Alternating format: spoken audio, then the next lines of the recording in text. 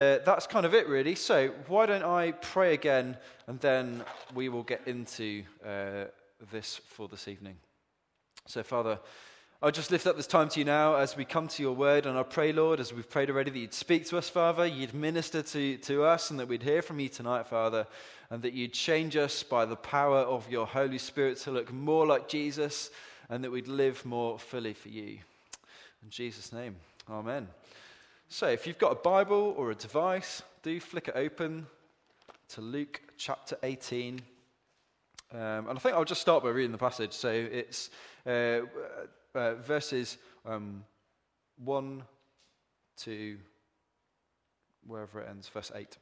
So let me read this to you.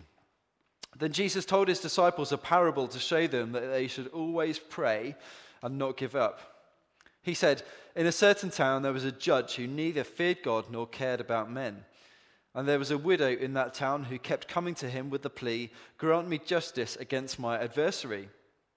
For some time he refused, but finally he said to himself, 'Even though I don't fear God or care about men, yet because this widow keeps bothering me, I will see that she gets justice so that she won't eventually wear me out with her coming.'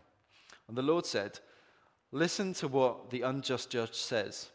And will not God bring about justice for his chosen ones who cry out to him night and day? Will he keep putting them off? I tell you, he will see that they get justice and quickly. However, when the Son of Man comes, will he find faith on the earth?'" So there we go. And we are kind of not in the middle of a series at the moment. So normally, as you know, we'll work through kind of a book of the Bible in turn, which means as we've just kind of done Genesis.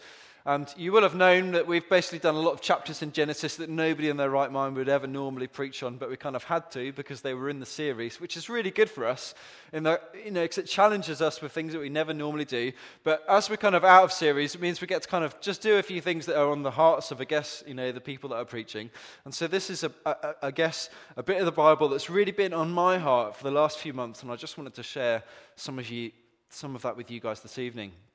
And the reason that this particular parable really struck me was partly from hanging around with a few students on campus. And this is one of my favorite parts of hanging around with students, is hanging around with students who are not from the UK, with international students who are Christians from other countries where they've experienced a really profound move of the Spirit or a really profound revival. And as you spend time alongside them, some of their passion and enthusiasm, just you can't help it, it kind of rubs off on you. And so they're always just fun people to hang around with. And so I'll give you a couple of examples. One of them, my friend Louise, she's from Brazil, and she was just telling me some of the stories of some of the things that's been happening in Brazil over the past few years. And she said, actually, the last couple of years before university, she lived in Portugal.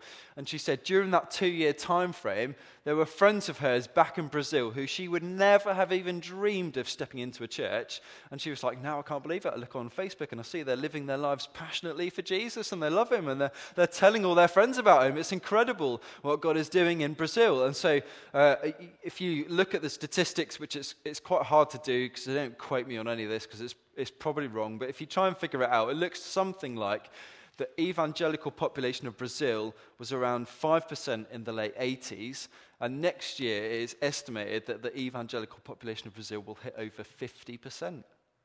Isn't that crazy?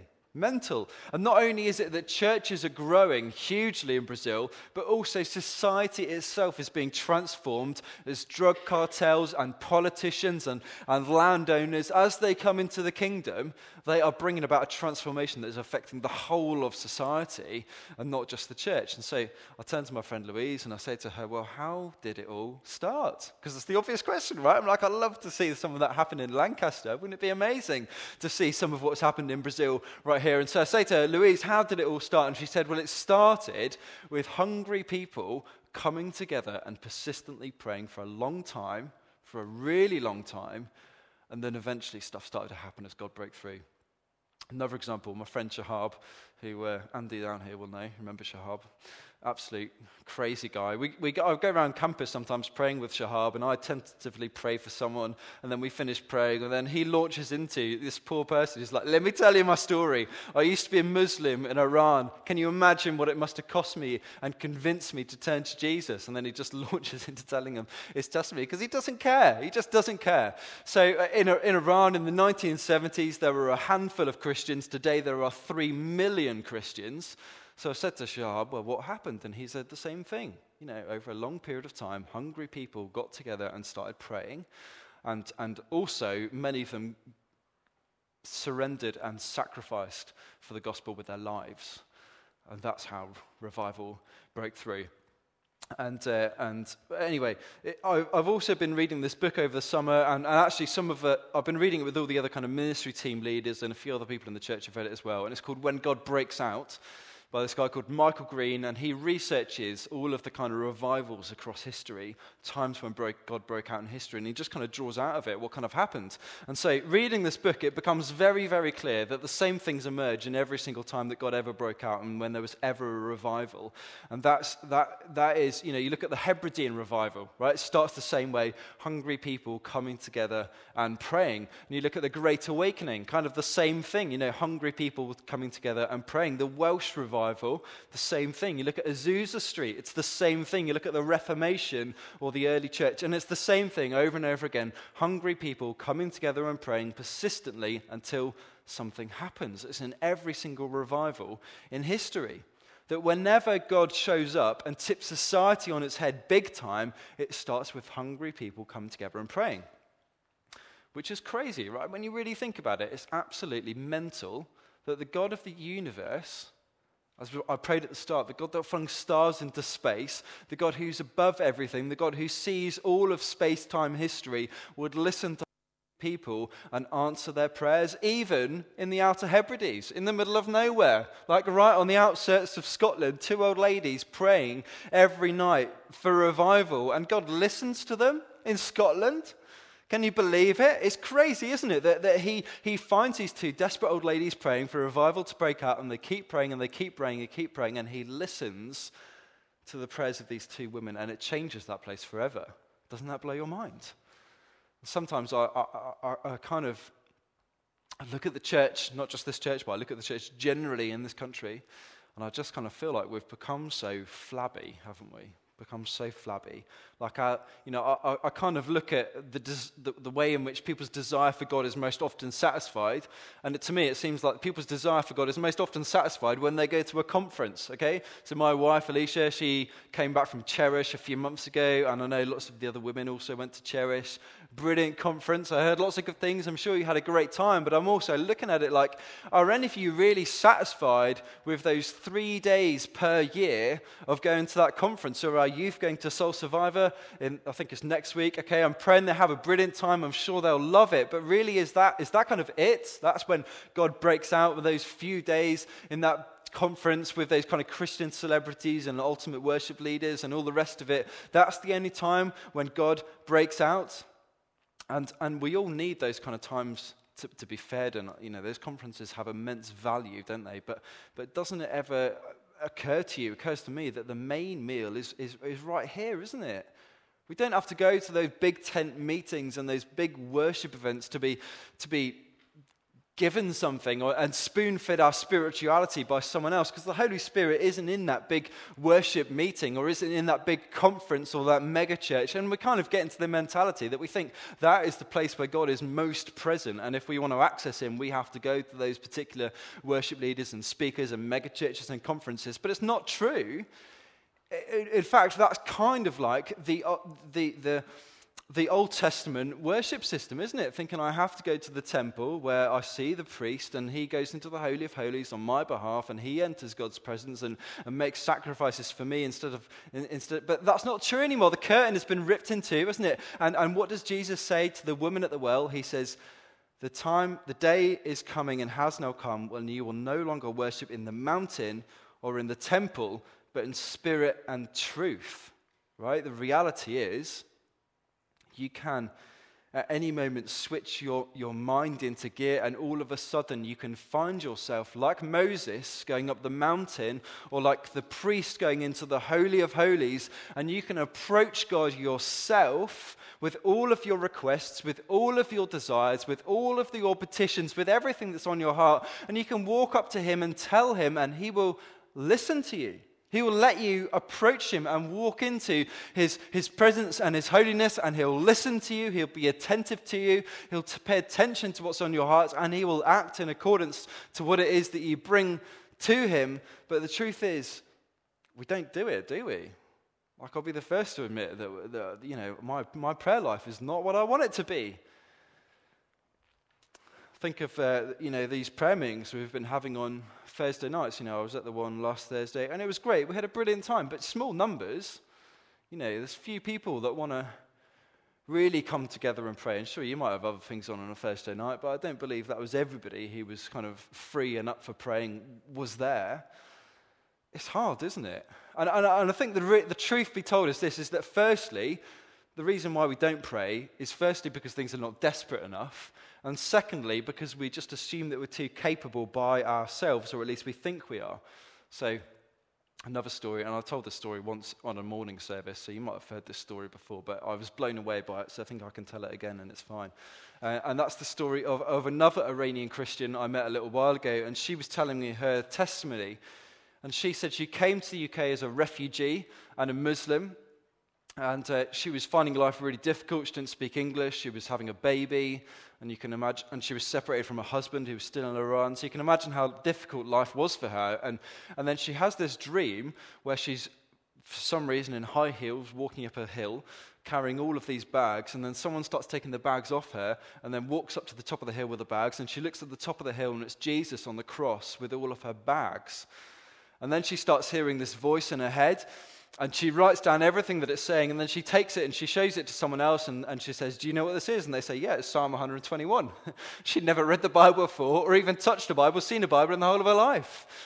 So anyway, she starts going to church, decides she wants to get baptized, and she phones up her dad and says, says to her father, "I'm going to get baptized. I decided to become a Christian." She's really excited about it, and her dad just says to her on the phone, "You're dead to me." He puts down the phone, never speaks to her again, and he reports her to the Iranian authorities.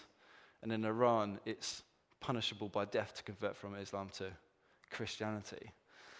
And so anyway, she gets baptized, and the minister of the church says to her, "Well, whatever you do, don't put the photos on Facebook, because if for any reason you ever went back to Iran, they'd use it as evidence against you."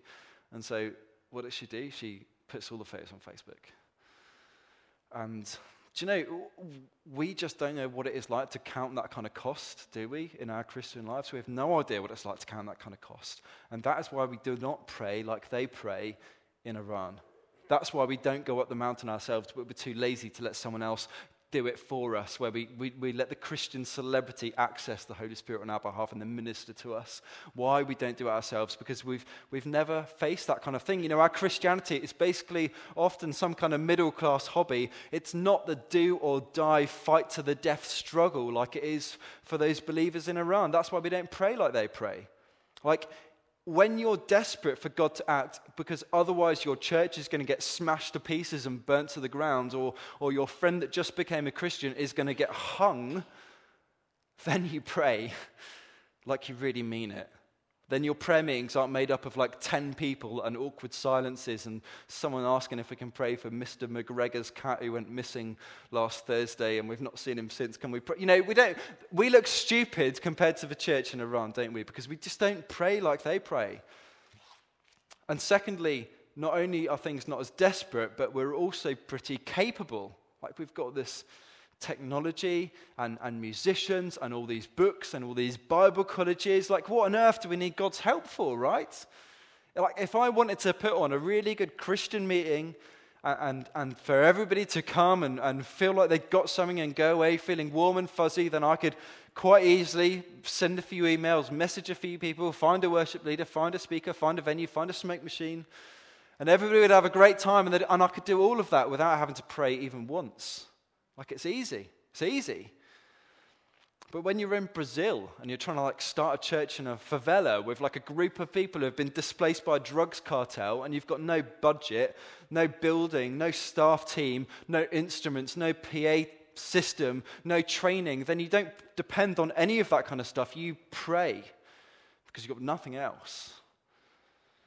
And guess which kind of church grows quicker? The church with all the tech, the talent, and the stuff, or the church that prays. No prizes for guessing who. So we're just too complacent because we can do it all ourselves. Me included, okay? But the truth is this, is that as the church, we are finding ourselves more and more at the margins. We are fast getting to the point where we cannot depend on the same stuff anymore. And for some of you guys, you will have been around the church for long enough to have seen the statistics for yourself and the decline. Yes, we know that there are less young people, there are less millennials, there are less kids in church today than there has been for a long time. We are being pushed to the margins.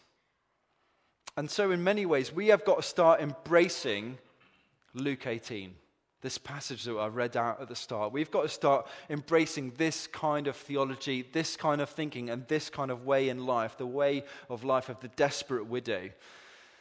And the kind of teaching that Jesus gives us here in this parable, it's going to be vital for our health as the church as we move forward. We've got to completely embrace it. And not just in terms of persistent prayer, but also in identifying ourselves with the desperate widow, in saying, actually, we understand that we are, in fact, like her. Because when we start to identify with her, that is when we will start to persistently pray, when we understand what it means to be desperate, like she's desperate. And Jesus says to his disciples that he tells them this parable for their encouragement so that they would always pray and not give up. And so that is true for us tonight. This parable is here for you tonight to encourage you to always pray and not give up. So if there's one thing to take away from tonight, it's to be encouraged to always pray and never give up. Because just like it was for the disciples, things are about to get a lot harder for them in the next few months, and the same is true for us. So, how does it go? Well, we see in the parable there's two main characters. Have a look at verse 2. It should be on the screen. It says, "In a certain city there was a judge who neither feared God nor respected man, and there was a widow in that city who kept coming to him and saying, 'Give me justice against my adversary.'" And so we see these two characters, and they are the total opposite, the widow and the judge.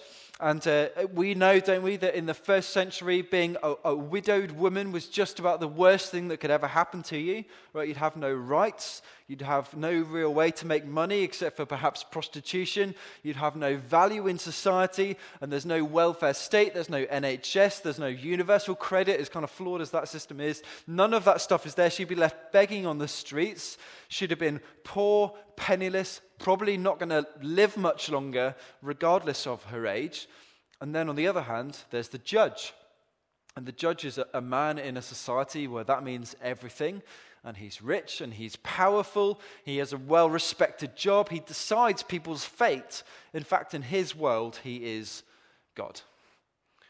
And it seems like, well, we know from the passage that something has happened to this widow. We don't know what, but somebody has done her an injustice, and the widow has gone to the judge in order to find a solution for the injustice that has been done to her, whatever it is that she's facing. She wants this guy to fix her problem. And so he goes to the judge, but Jesus says the judge, he doesn't care about people, and he doesn't fear God. In his world, he is God, and he doesn't have to listen to this widow, and so he ignores her. But the widow, and this is important, she knows that what's happened is unjust, and she isn't satisfied, and she's hungry for what is right, and so she keeps on going back and going back and going back. It says it in verse 3. She keeps coming back and coming back and coming back over and over and over and over again, and she wears this guy down, and then eventually it says, verse 4, "For a while he refused, but afterwards he said, 'Though I neither fear God nor respect man, yet because this widow keeps bothering me, I will give her justice so that she will not beat me down by her continual coming.'" And then after he tells the story, Jesus turns around to his disciples and he says, "Well, how much more will God, who is just, give justice to those who cry out to him day and night?" So for those of you who keep with your continual coming to God, he will not delay, but he will give justice to them speedily. He'll give justice to them speedily. See that in verse 8?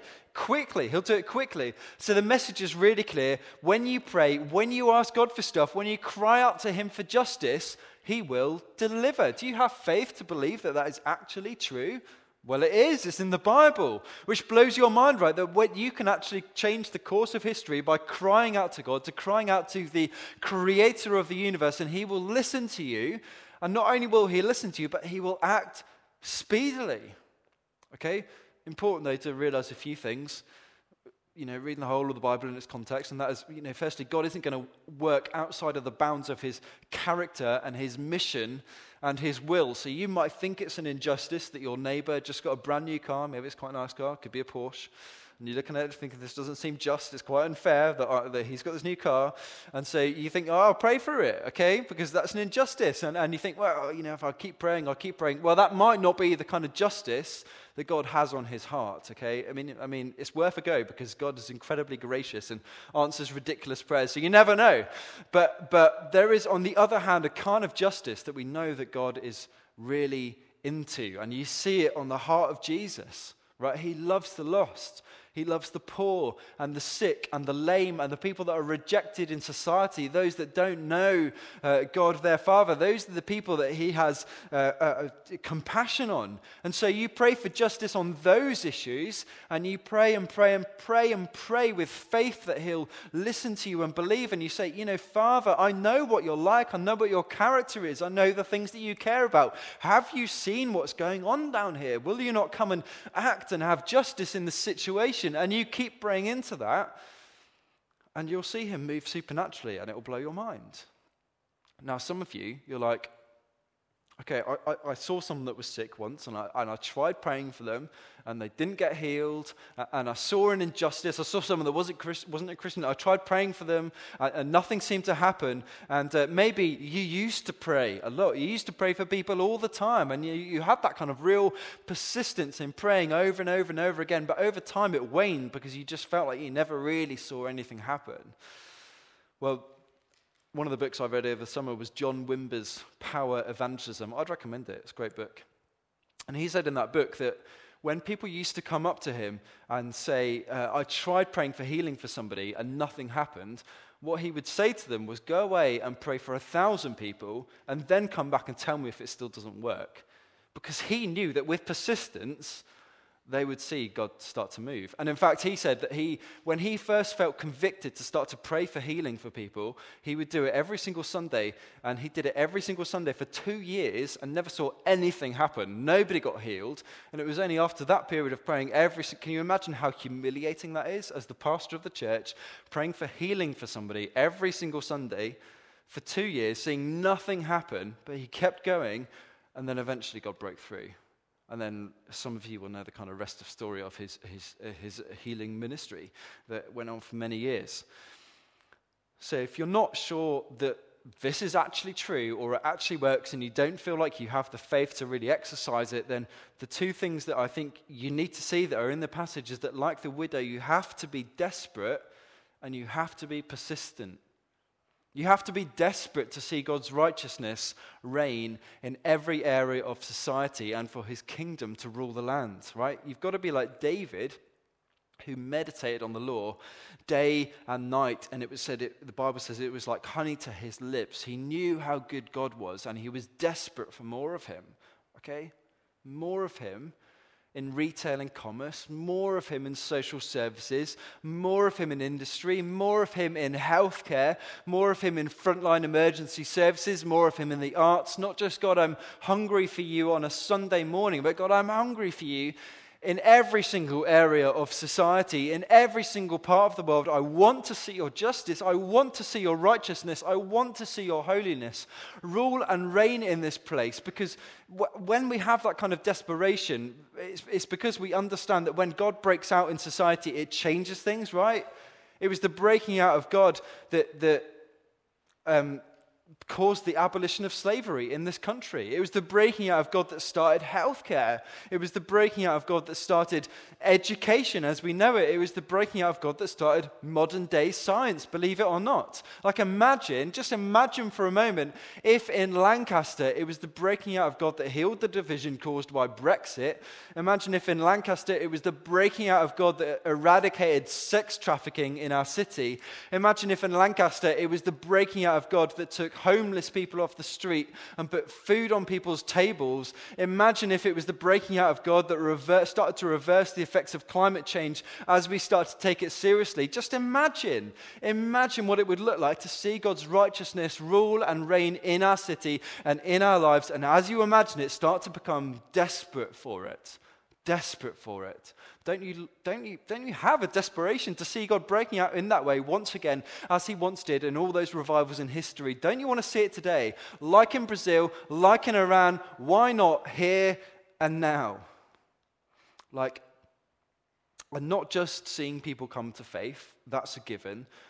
Not just seeing miracles and healing, that's a given, but seeing society itself start to get healed on a kind of grassroots level, where as people come to faith in Jesus, they start living it out in their everyday lives until we get to the point where you don't even have to lock your front door anymore because everybody in your neighborhood has been saved to Jesus and they're living for him. Wouldn't you love it if the church had that kind of impact? Just imagine. Well, guess what? If it's in accordance with God's character, with his mission, with his will, then pray and pray and pray and pray and pray, and don't take no to an answer until we start to see it come. But I think the trouble for lots of us is that it's almost like we're widows that don't actually know that we're widows, okay? We're walking around as if we think everything is basically fine and everything is okay. You know, on a Sunday morning, this place is pretty full, and actually there's quite a few people, couple of months at the moment, it seems to be coming to faith, which is brilliant. It's wonderful. We celebrate that, but okay, it kind of feels like we're moving in the right direction, and we are, but if you even think that we've achieved even 1% of what the impact of the gospel might be on Lancaster, then you're gravely mistaken. There's so much more. Everything is not okay, isn't it? Maybe the problem is you've never imagined how good it could be. Like, let me just lead you on an exercise for a minute. Let's take the 10 Commandments, I guess, which is the kind of rules that might define the kingdom, if we were to put it that way. And you start to imagine the psychological, the economic, the sociological implications of what it would be like if everybody followed the 10 Commandments. And all of a sudden, you're like, now I understand how David meditated on the Lord day and night. I always thought he was a massive geek. And now I get it. Because imagine a world in which it is true that everybody perfectly follows, do not steal. There'd be no padlocks on doors. There'd be no security on banks. You imagine, and then imagine not only the lack of all that security of not needing to lock your front door, but also imagine if we took all of the metal and all of those locks and all of those safes and all of those steel front doors and we piled it into a big pile, and then we took all of the time that was spent engineering all that security by talented people. We took the two things, put them together. This is how my mind works. Imagine the size of the theme park we could have built instead, right? That's the kingdom of God. Imagine do not covet. Imagine a world where nobody ever felt in need of something new, where everybody was already satisfied with what they already had. Like products would be made to last and not be replaced every 5 minutes. Adverts would be straightforward and tell the truth and not manipulative. And do you imagine the impact on mental health if everybody was already satisfied with the body image that they already had instead of coveting a different one? Like, that's the kingdom of God. Or imagine the effect on families if everybody perfectly followed do not commit adultery, or the way that you could just trust anybody, anywhere, if everybody perfectly followed do not bear false witness. Like the feeling of safety and of security, the sense of calmness and of peace, like our police stations and hospitals would be gathering dust. And one day we will experience that in the new creation, right? We will live in that place one day. Fully and finally, but it's the kingdom of now and not yet, isn't it? And we pray, Father, manifest more of that now. Father, please manifest more of that now. I want to see it. And make habit of imagining it. Make habit of meditating it and tasting it like David did, because as you do that, it will make you more desperate for it, and it will make you want to cry out to God and just say, your kingdom come, Father. Your kingdom come. I want to see it come. So we've got to let ourselves become like that desperate widow who prays and prays and prays with persistence until it starts to happen. And the mind-blowing crazy thing is that as we do that, God will listen to us. And so practically, part of the reason why he'll listen to us is not that just, as Faye's already said this, he's not just as just judge, but he's also our Father. And he cares about us. And so one of the ways in which I just encourage you to do this is like he's a father, okay? Pray specifically and pray often. So Michael Green, who I was talking about earlier, who wrote that book, one of the things that he used to do when I sort of knew him at the end of his life, because he spoke at a mission in Lancaster, and when you hung around with him, one of the things that he would always do, in the middle of a conversation, he would just interrupt the conversation and start praying, as if it was like, as if there was a third person there, as if God was standing there with us. He would just kind of break the conversation and start praying. I don't think I've ever met anybody else who seems to ever do that. It's brilliant. Pray specifically and often for small things that all build towards that big picture of the kingdom. Because as we imagine the scale of it, it can be like, well, where do I even start praying for that?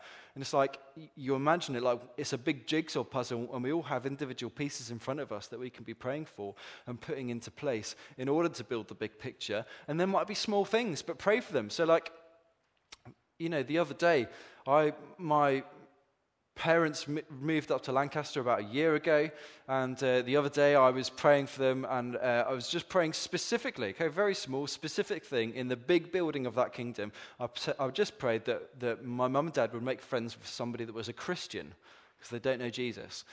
And anyway, I was praying for it, and then about half an hour later, my mum picked me up and dropped me to work, because my mum still takes me to work. And and we were sat in the car and talking, and my mum turns around to me and she says, I found out the other day that two of my friends, they're working for this thing called Street Pastors in Lancaster. Have you heard of it? And I was like, you are joking me. That's amazing. It was like, God, you heard me and you listened to me. And he does. And they might, but there's a very small thing, but do you see, we pray specifically and often for those little tiny things that all build towards the big picture, and we pray with faith and confidence out of a place of desperation over and over and over and over again until we see stuff start to happen. And, I don't know whether we will actually genuinely ever see revival ever again. Like the way that Michael Green ends the book, and I think this is really helpful, he says, we cannot predict when God will next break in revival. It might not be in our generation. I'd long for it to be, but it might be in our children's generation or our children's generation before we see it again. But the one thing that we do know is that in every single time that God broke out in history, in every single time that there was revival, people were praying with persistence and desperation. And it never happened when people weren't. And so if we are those people, who knows what we'll start to see happen. Let's have the band back up, and I'll just tell you one more story to finish, which was just to encourage you, really, which was a few years ago. I was doing a year out doing relay. Some of you will have known relay because we've had a few relay workers in the church. And I was doing relay, and I had this super old car. It was a Golf GTI. I thought it was really cool at the time. It had only done 190,000 miles, so it was really new.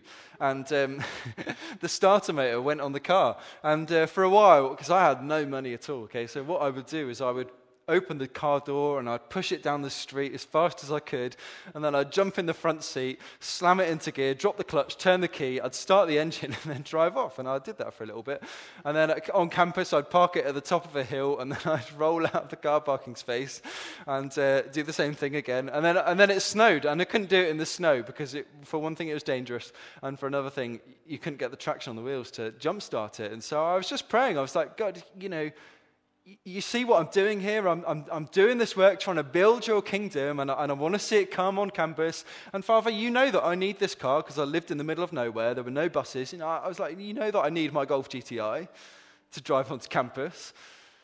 And I didn't know what to do, didn't have any money, so I thought I'll book it in faith, like they do in the books and when you read about it. I'll book it in faith that God will provide the money in a week's time. So I booked it in, was praying about it.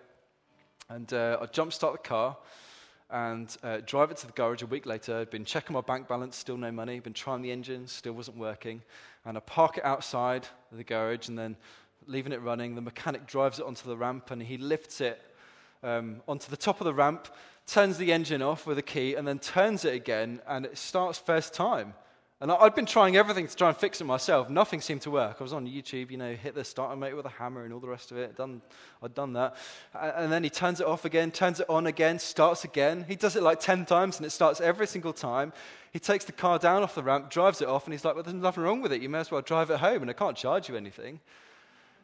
So I get back in the car. It was fine ever since. And as I get back in the car, my eyes just fill with tears. I'm like, this is amazing.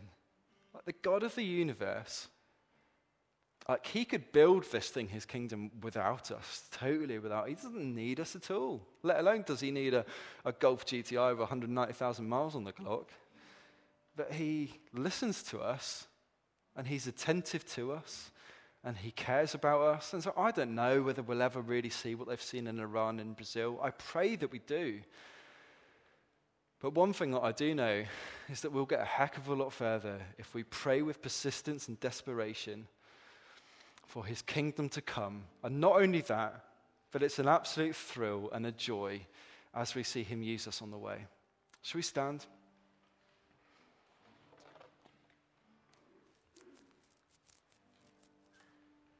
Father, I just pray that you make us a people of faith and belief.